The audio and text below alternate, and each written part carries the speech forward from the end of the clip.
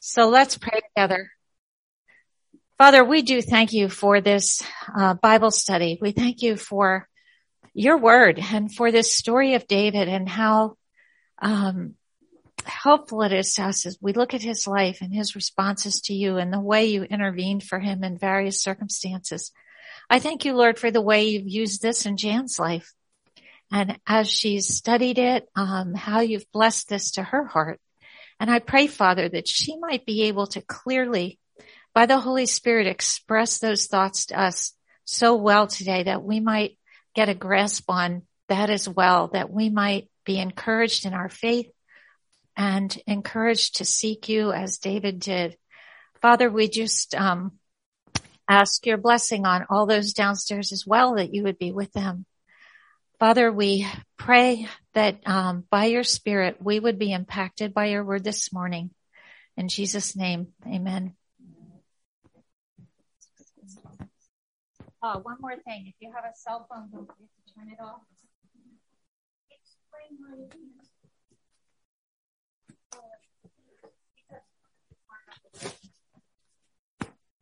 Yeah.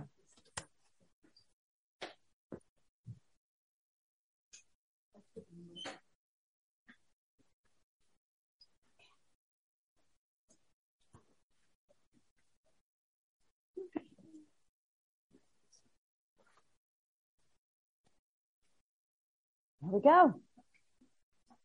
Wonderful to be with you this morning. It seems like, well, it has been like years since I've seen some of you. So it's great to be with you and see your beautiful faces and your smiles and your eyes. I want us to take a moment first to just think back of David and his life so far. You know, a young shepherd boy defending simple sheep and singing. I think you need to move your mic closer like it's on the other side. Face. Yes. Or shift it here so that we can. Where do we need? Here, put it here. Yes. Or you think on her shirt. How's that? Is that better? Bingo. Okay, back up. Think of David and his life so far. He was a young shepherd boy when we first met him, defending these simple sheep and singing to God on the hillsides. Then he defeats the giant, becomes a favored musician to the king, a talented warrior, a victorious commander of the armies, the king's son-in-law, lives in the best neighborhood. He's loved and praised by all the people. Think of that leap he has made and where he is then. Suddenly, he's stunned. The king hates him. He wants him dead. His life of privilege is gone. And why? He doesn't know. He asked Jonathan to find out. Jonathan didn't tell him. He's crushed. Stripped of family and position and admiration, completely dependent on God. It's a time of anguish. But those times can also be times of grace. When he cries out to the Lord and Yahweh hears. Like David, in the confusion and the blast of culture, the plateaus and the valleys of cancer, the searing loss of loved ones, when our earthly supports are shattered, we plead for God's mercy, and the reality of his faithfulness becomes our refuge. In a retreat, a gospel renewal retreat last weekend, Mark Davis told a little story I'd like to share with you this morning. His family had a small aquarium full of pet fish. They're just happily swimming around. But sometimes the family would wake up in the morning, walk in the kitchen, and find, sadly enough, a fish on the kitchen counter. That poor little guy, he had gotten this idea that there must just be a better home with a glitzier fish castle. And he jumped out of the aquarium to find it. All he found was a cold, hard slab of granite and no breathable air. Sad little story, but so like us all. As Moses says of the Lord in Psalm 90, you have been our dwelling place in all generations. God made us for himself. And because of Jesus and his sacrifice on our behalf, our Heavenly Father pursues us, invites us, welcomes us, and in his tent, we are satisfied. We breathe and feast and fellowship. Outside his tent, we construct our own little fantasy shacks, like little kingdoms, and we fill them with all sorts of stuff we think we need for security and comfort and a little pizzazz. Dust and ashes. Today, we will watch as two men make very different decisions about where to live. First, there are three themes that are woven throughout this passage. The way of dependence is the first one. Second, the way of defiance. And third, God is our dwelling place. And now chapter 22. Off David goes again after escaping from Gath. Course correction needed there, definitely. He heads 12 miles east to a huge cave known as Adullam. It's in the territory of Judah. Alone, in the darkness of the cave, finding water, foraging in the wilderness with God for company. He is completely dependent. David's trust and his faith deepens. He sends for his family in Bethlehem, all his brothers, the entire household of his father Jesse, and at last he's not alone. But it's a huge responsibility, even though it's a comfort. Word begins to spread. David is in the cave of Adullam. And by ones and by tens and by 20s, 400 men come. They're all drawn by this captain that they know or they've heard about. They're folks in debt, discontented, outlaws, like the troops in Saul's army who served under David's command, and the women who danced and sang at his victories. The men of Adullam come to know and love his voice, his songs, his leadership. Men who come to trust the God that he trusts. Some of these men become the mighty men of David that we read about in Chronicles and in 2 Samuel. Like a good shepherd, David points forward to Jesus, himself shepherd of a band of brothers and sisters. What kind of a band? A band of outlaws, unrighteous rebels, and sinners like us, chosen as his sheep before time began. We know his voice. If you feel unworthy, you are. We all are. We all fall short. Like Mary Magdalene, Peter, and Paul, we join Jesus' flock by believing in him, not in ourselves. Adullam is too close to Saul. Uneasy, seeking a little safer neighborhood, David leaves, and he travels with his group to Moab, east of the Dead Sea, and he asks the king, please let my father and mother stay with you. They must have been really elderly by this time, and he knows what Saul would do to them as a way to get at David. And so he seeks protection for them. Until I know what the Lord will do for me, he says to the king of Moab.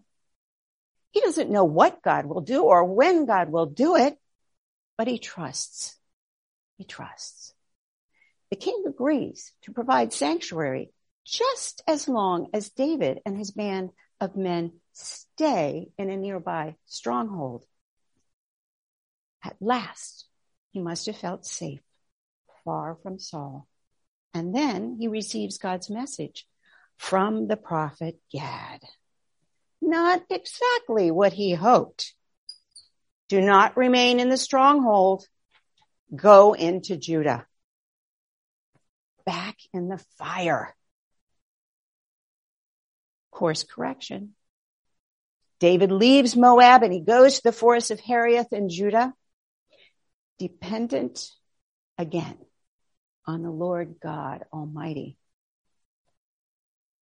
Surrounded now by family and followers, David's faith grows to trust the Lord's mighty protection, not only for himself, but for the flock of sheep under his care.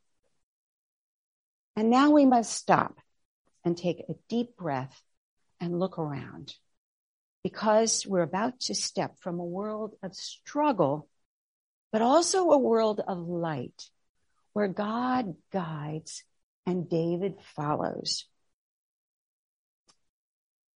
into a nightmare of darkness. The contrast is stark in this chapter. Just remember Psalm 139. Our God goes with us into the darkness, for even the darkness will not be dark to you. The night will shine like the day, for darkness is as light to you. We can only cry and grieve for Saul as the tragedy of his hard heart continues to unfold. Back at court in Saul's hometown of Gibeah, the king is surrounded by servants, guards, advisors, staff from his tribe, the tribe of Benjamin, under a shade tree. And from a distance, it's just a picture of wealth and power and authority. Saul could have been discussing affairs of state, things like the Philistine threat or the countless needs of the kingdom. But his mind can only think of one thing, his obsession with David. Saul gestures to his staff and his guards. Look at all you have, because I am king from your tribe. You have fields and vineyards. You command hundreds in my armies.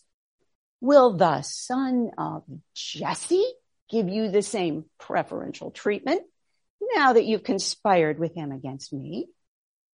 Saul continues throwing out these assumptions to support his conspiracy theory, blaming and antagonizing his advisors. Strangely, they remain silent. Verse 8. Try to count how many times he says, me. No one discloses to me when my son makes a covenant with the son of Jesse. None of you is sorry for me or tells me that my son has stirred up my servant against me. Saul has the power. He has the army and the wealth, yet he's afraid. He doesn't trust those closest to him. He has no evidence of their disloyalty, yet he accuses them of defecting to David. He longs to be admired, but insults his advisors at every turn, isolating himself. A warped idol controls his mind. in his pride, being the king is of ultimate value. He knows God has taken the kingship from him, but he is defiant. And God, in his great mercy, waits, allows Saul time to give it up, to repent, but he refuses.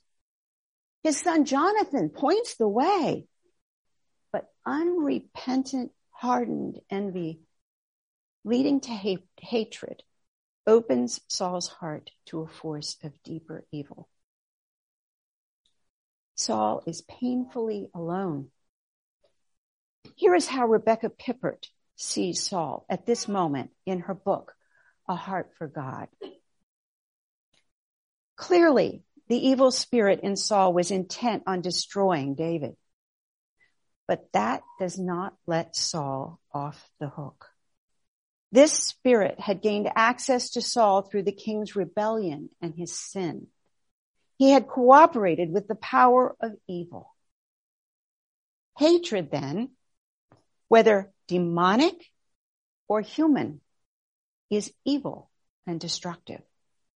Hate blinds us and causes us to see monsters where humans exist.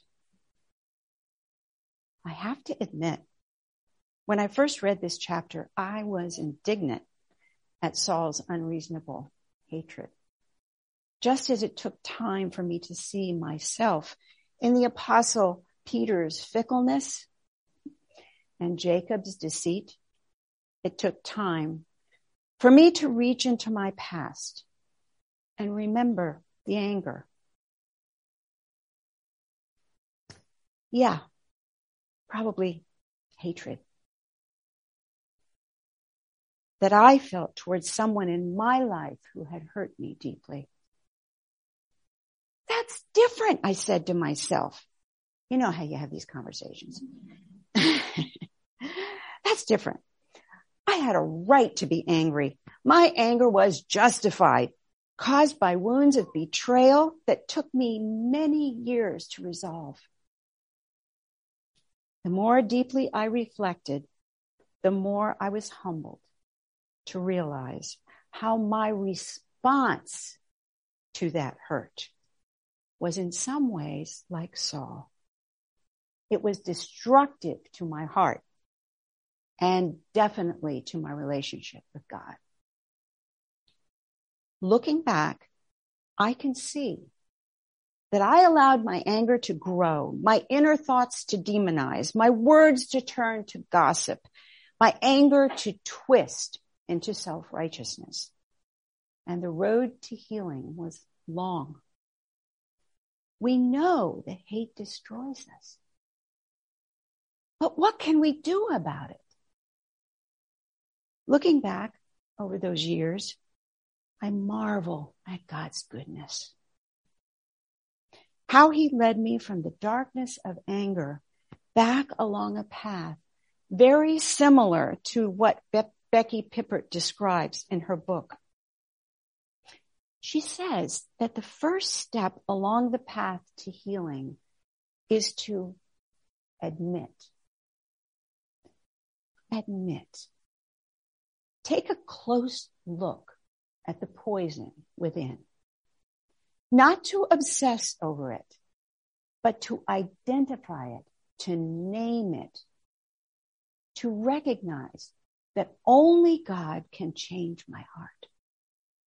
Part of this step is to stop gossiping.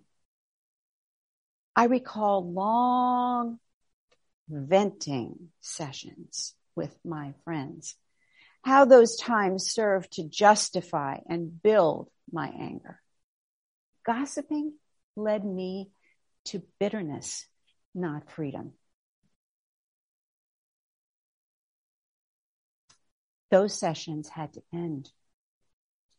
The second step is refuse evil. Every time a fiery dart was released in my mind, which was triggered a lot, my free-floating thoughts would just, boom, follow it to the same old bitterness. In a letter to Corinth, Paul writes, Let every thought be held in captivity to Christ Jesus. Pray for awareness. Bring the bitter thoughts to Jesus. He knows my heart and he grieves alongside me. His heart is for me and it's for you. Next, pray for obedience. Becky writes these words. So when the thoughts popped into my mind, I turned to the Lord and I said, I do not want to hate, but I cannot love. Please give me the strength not to indulge in these thoughts, for they only make me miserable and separated from you.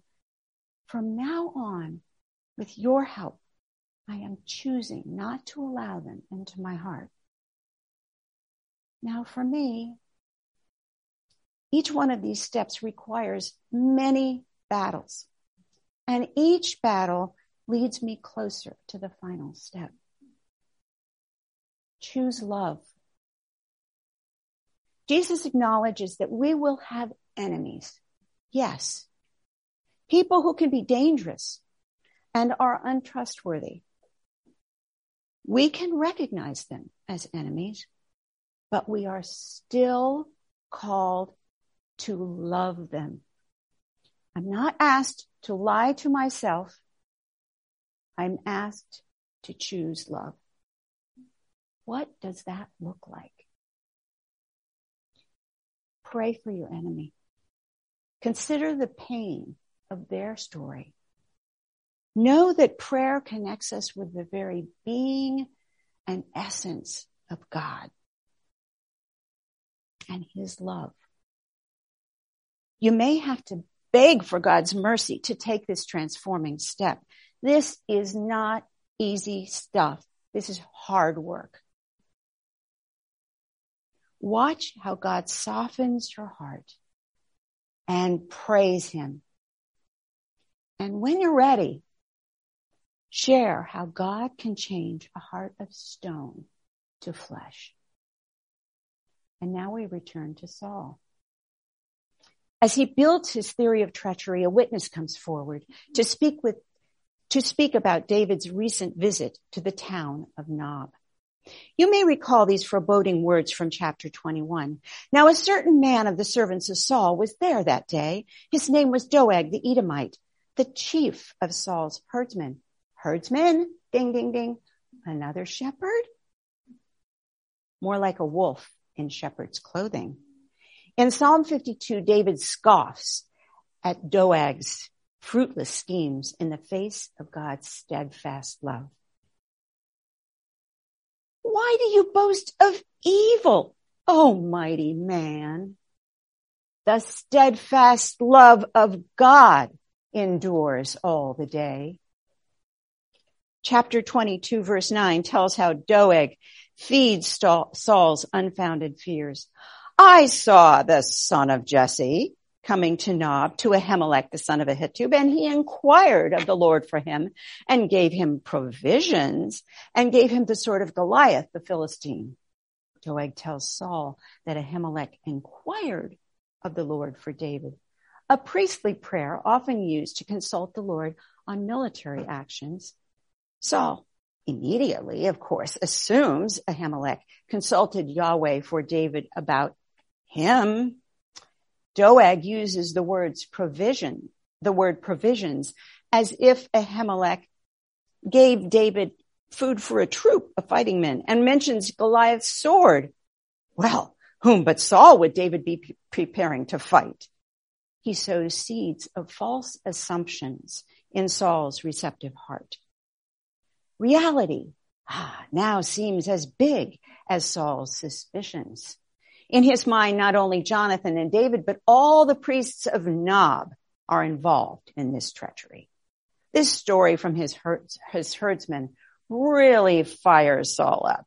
Saul sends for Ahimelech and all his father's house about 12 miles away. And when they arrive completely unaware, a sham trial begins.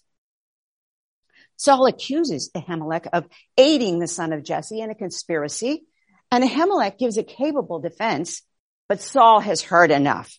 His verdict is swift and horrifying.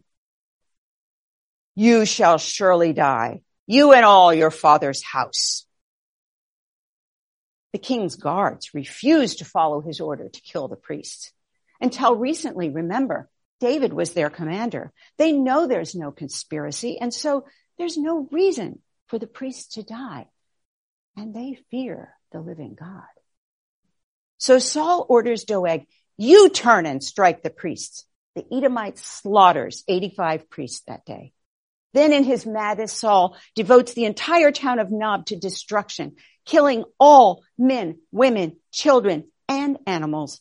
He wages harem, a holy war on the town surrounding God's tabernacle, in a way he refused to do with the Amalekites. Saul's hatred for one man leads to a massacre of an entire village.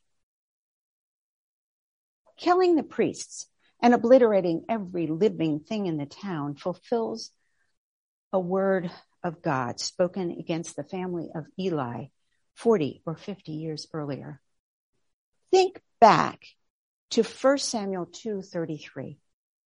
Behold, the days are coming when I will cut off your strength and the strength of your father's house, so that there will not be an old man in your house. The only one of whom I shall not cut off from my altar shall be spared to weep his eyes out, to grieve his heart, and all the descendants of your house shall die by the sword of men. Now, in the carnage at Gibeah and Nob, it has come to pass. Dale Ralph Davis addresses these evil acts of Doeg and Saul. Ghastly, brutal, and unjust.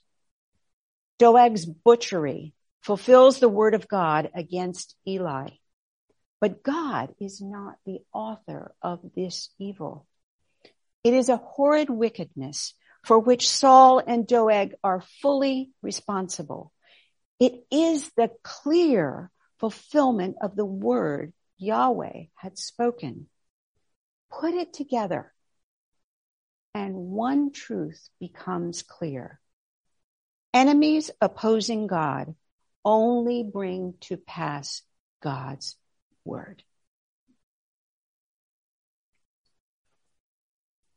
Through the deeds of Saul and Doeg, a new priesthood will be established through Zadok, a righteous priest who serves David's reign and whose Zadokite family line continues as priests at the tabernacle and the temple for many centuries. The end of Saul's reign is set firmly in motion, and the kingship of David is driven forward. History is brought closer to real redemption in Jesus. With our eyes open, we can mourn evil in others and still rejoice in God's good purposes, remembering this: how this Jesus, delivered up according to the definite plan and foreknowledge of God, you crucified and killed by the hands of lawless men. Acts 2:23. In the cross, the total goodness of God intersects with the wickedness of men in ways we can't fathom, to further God's rescue plan for us in ways we can't hope to imagine. It is through Abiathar, the only surviving priest, that David will seek the Lord's guidance in the future. This is verse 20. But one of the sons of Ahimelech, named Abiathar, escaped and fled after David. And Abiathar told David that Saul had killed the priests of the Lord. And David said to Abiathar, "Oh, I knew on that day when Doeg the Edomite was there, he would surely tell Saul, I have occasioned the death of all the persons of your father's house." David takes responsibility for the death of all the priests.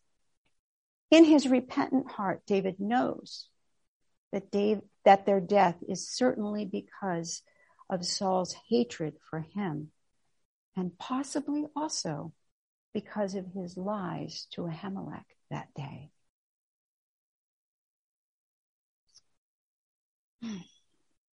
Once again, David points to Jesus, who takes responsibility for our sins, though Jesus is perfectly blameless. Jesus, the perfect sacrificial lamb for the sake of his sheep. Verse 23. Stay with me, David says to Abiathar. Do not be afraid. With me you shall be in safekeeping. David, though vulnerable, promises safety. His dependency on God offers protection to those under his care. There is safety in Jesus for those who trust in him. We are his daughters, his precious flock, and we trust by faith in Jesus, our shepherd, through all our trials, through the hectic uncertainties of raising children, through rumors of war, through failing health and approaching death. Jesus says, stay with me. Don't be afraid. With me, you will be safe. I will protect you. I'm your shepherd, your king. And when we follow our risen Lord, the wilderness is transformed. Death is not the end. As David declares of God in Psalm 52, you have done it. And on the cross, Jesus echoes, it is finished. Let's end today by reading the final stanza of Psalm 52 together. It's on page 99 of your booklet. May our resting place be the same as David's. Join with me. But I am like a green olive tree in the house of God. I trust in the steadfast love of God forever and ever. I will thank you forever because you have done it. I will wait for your name, for it is good in the presence of the godly. Let's pray. Oh, dear Lord, like David, we praise your name. Jesus, you have surely done it. You have paid the penalty for our sin. Your resurrection is our assurance of life with you.